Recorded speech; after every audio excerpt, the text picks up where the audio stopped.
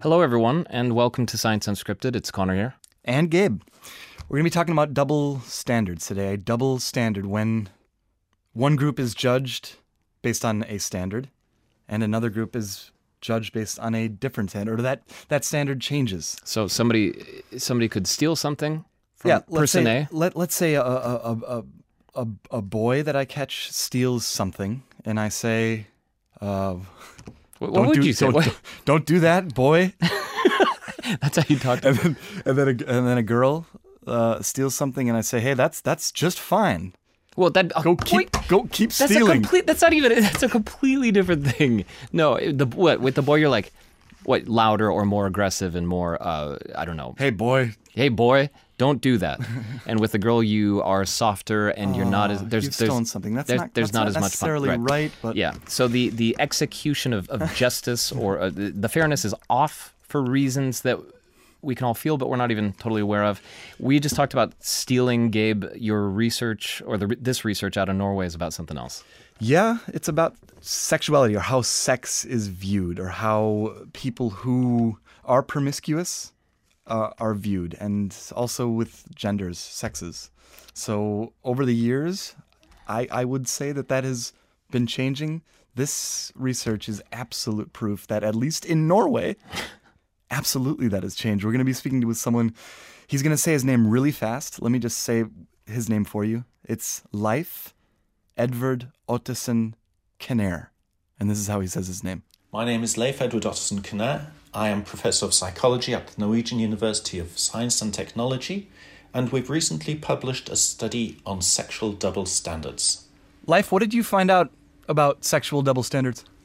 General opinion in society is that we do have a sexual double standard where women's sexual liberty is somewhat reduced compared to men, and men are sort of heroes if they have a lot of sex. Right. So the idea that a guy who has lots of partners is a stud, right? It's a good thing. It's a positive. And women, if they've had multiple partners, they are considered promiscuous, right? Right. So I suppose promiscuous is laden somehow, but if one just uses it as a descriptor, promiscuity is then considered positive for males and negative for women. That is the myth in society, or that's what people believe. And this is what people say that is true if you ask them, what do other people believe? So what is the norm in society? If you ask people that kind of question, this is what they will confirm. But if you ask people directly, what do you believe? You get a different picture. And Leif, the study that you have just done found something different, but you did it exclusively in Norway, is that right? Yes, so our participants come from a highly sexually liberal country, highly gender egalitarian country, and highly secular country. So these are three things that can influence people's sexual psychology. First, we had different sexual behaviors. Promiscuity, which is having sex with many partners, different types of self-stimulation, masturbation, and behaviors that were more akin to cheating and controlling and jealousy. Okay, so if I have a friend and I'm trying to recommend to that friend whether he or she should hook up with someone or have a relationship with someone who's promiscuous, what were your findings there? In the short-term setting, we find that there is a greater leniency towards women's short-term history, or sexual history. So if your friend is considering a short-term relationship, we'll be more lenient towards her having had a sexual history than him having had a sexual history. So if I'm understanding you, it's reversed here. So for long-term, we find a single standard, and for short-term, we find a reversed double standard. So it's worse to be, in this case, a guy who's been recently promiscuous if you're, I don't know, entering the dating scene, right? Because then you're going to be viewed, at least in Norway, as a less desirable partner. This is what we found, and it's driven by different aspects. One of the aspects is that women have a higher sexual disgust than men So in general, women are more negative to sex or more negative to sexual behaviours. And when men consider women who masturbate and when women consider men who masturbate, there is a difference in how much of a turn-on that is. What is that difference exactly? Women who masturbate sound sexy. Men who masturbate sound disgusting. Really? Why is that? Because men have a general higher sociosexuality. So men are more geared towards short-term sex to start with. Women are more reluctant or less, what shall we say? Their general level of turn-on is lower and their general level of sexual disgust is higher.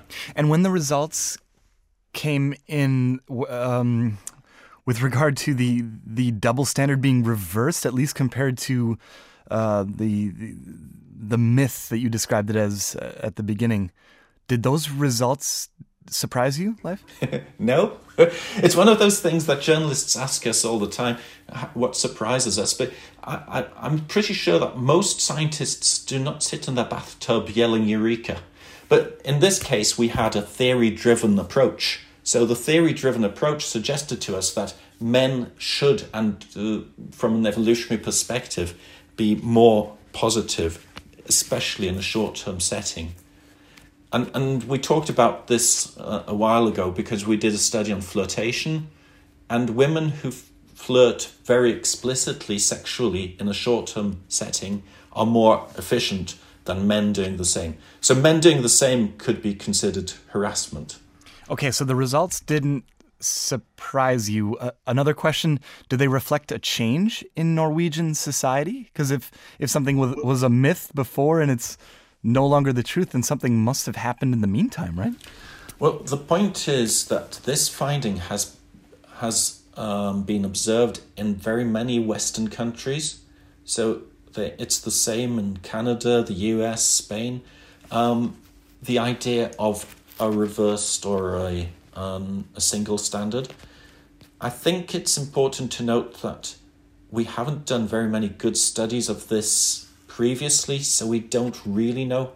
But we do believe that secularization, sexual liberation, and also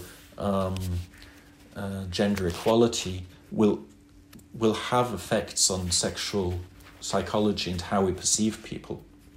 I think still it's a mystery to me why young women are continuously told that there is this double standard. And there are two aspects of that. One, we don't find it in the research. And the other is it often presupposes that women want to enter into a long-term marriage situation. And why especially feminists on the left side of politics should be reinforcing the myth. That is something I find odd. Gabe and I grew up in a time and a place, and that was the United States in the 1990s. And this myth wasn't a myth. I can hear guys, in the schoolyard or in the courtyard, calling women nasty names. The girls at that point who'd had quite a few boyfriends or who had already had sex, and it didn't go the other way at that time. So I guess my question is, why did that happen then to us? Why were we surrounded by that? Well, I think it's important to then ask you at what age? I'd say 12 to 18. 13, 14, 15 in particular. Yeah. So according to some other myths, there are no people who are more sexually conservative than prepubescent or pubertal boys. So boys around 14 years old seem to be extremely conservative. That doesn't necessarily say much about how this works among adults. The other thing is, I think it's worth noting that the US is less secular, it's more religious, it's more conservative by far than Europe, and especially Norway.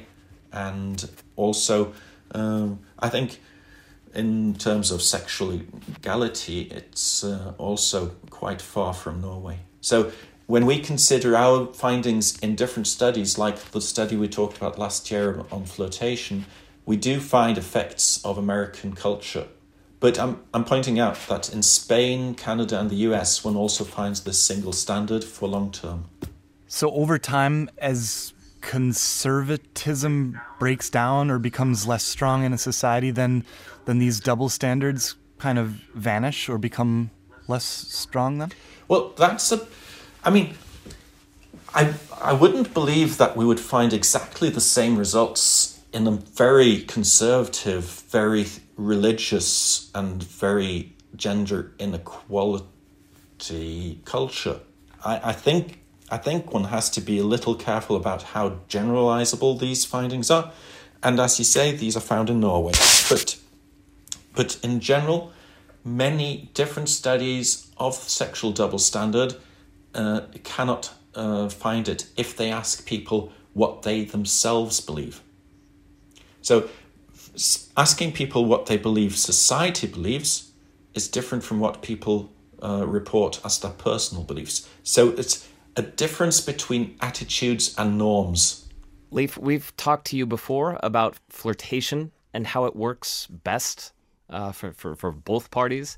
We've just talked to you about prejudices and how people view each other, or social norms versus my personal attitudes.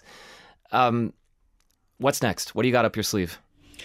Well, one of the areas where men seem to be more, shall we say, at the losing end of, I don't know what we should call it even, of society, is when it comes to being included or not, or feeling included in romantic life or not. So our next project is looking at incel psychology, but from a normal psychology perspective. When we started talking about incel psychology in Norway, I got a lot of conversations from journalists who wanted to talk about how crazy it was that these young men were demanding sex and demanding romance in their lives. But then we had the corona lockdown, and then the same journalists contacted me and asked me, what shall we do? We're all in lockdown, and we all miss having skin contact or sex or having social interactions with other people.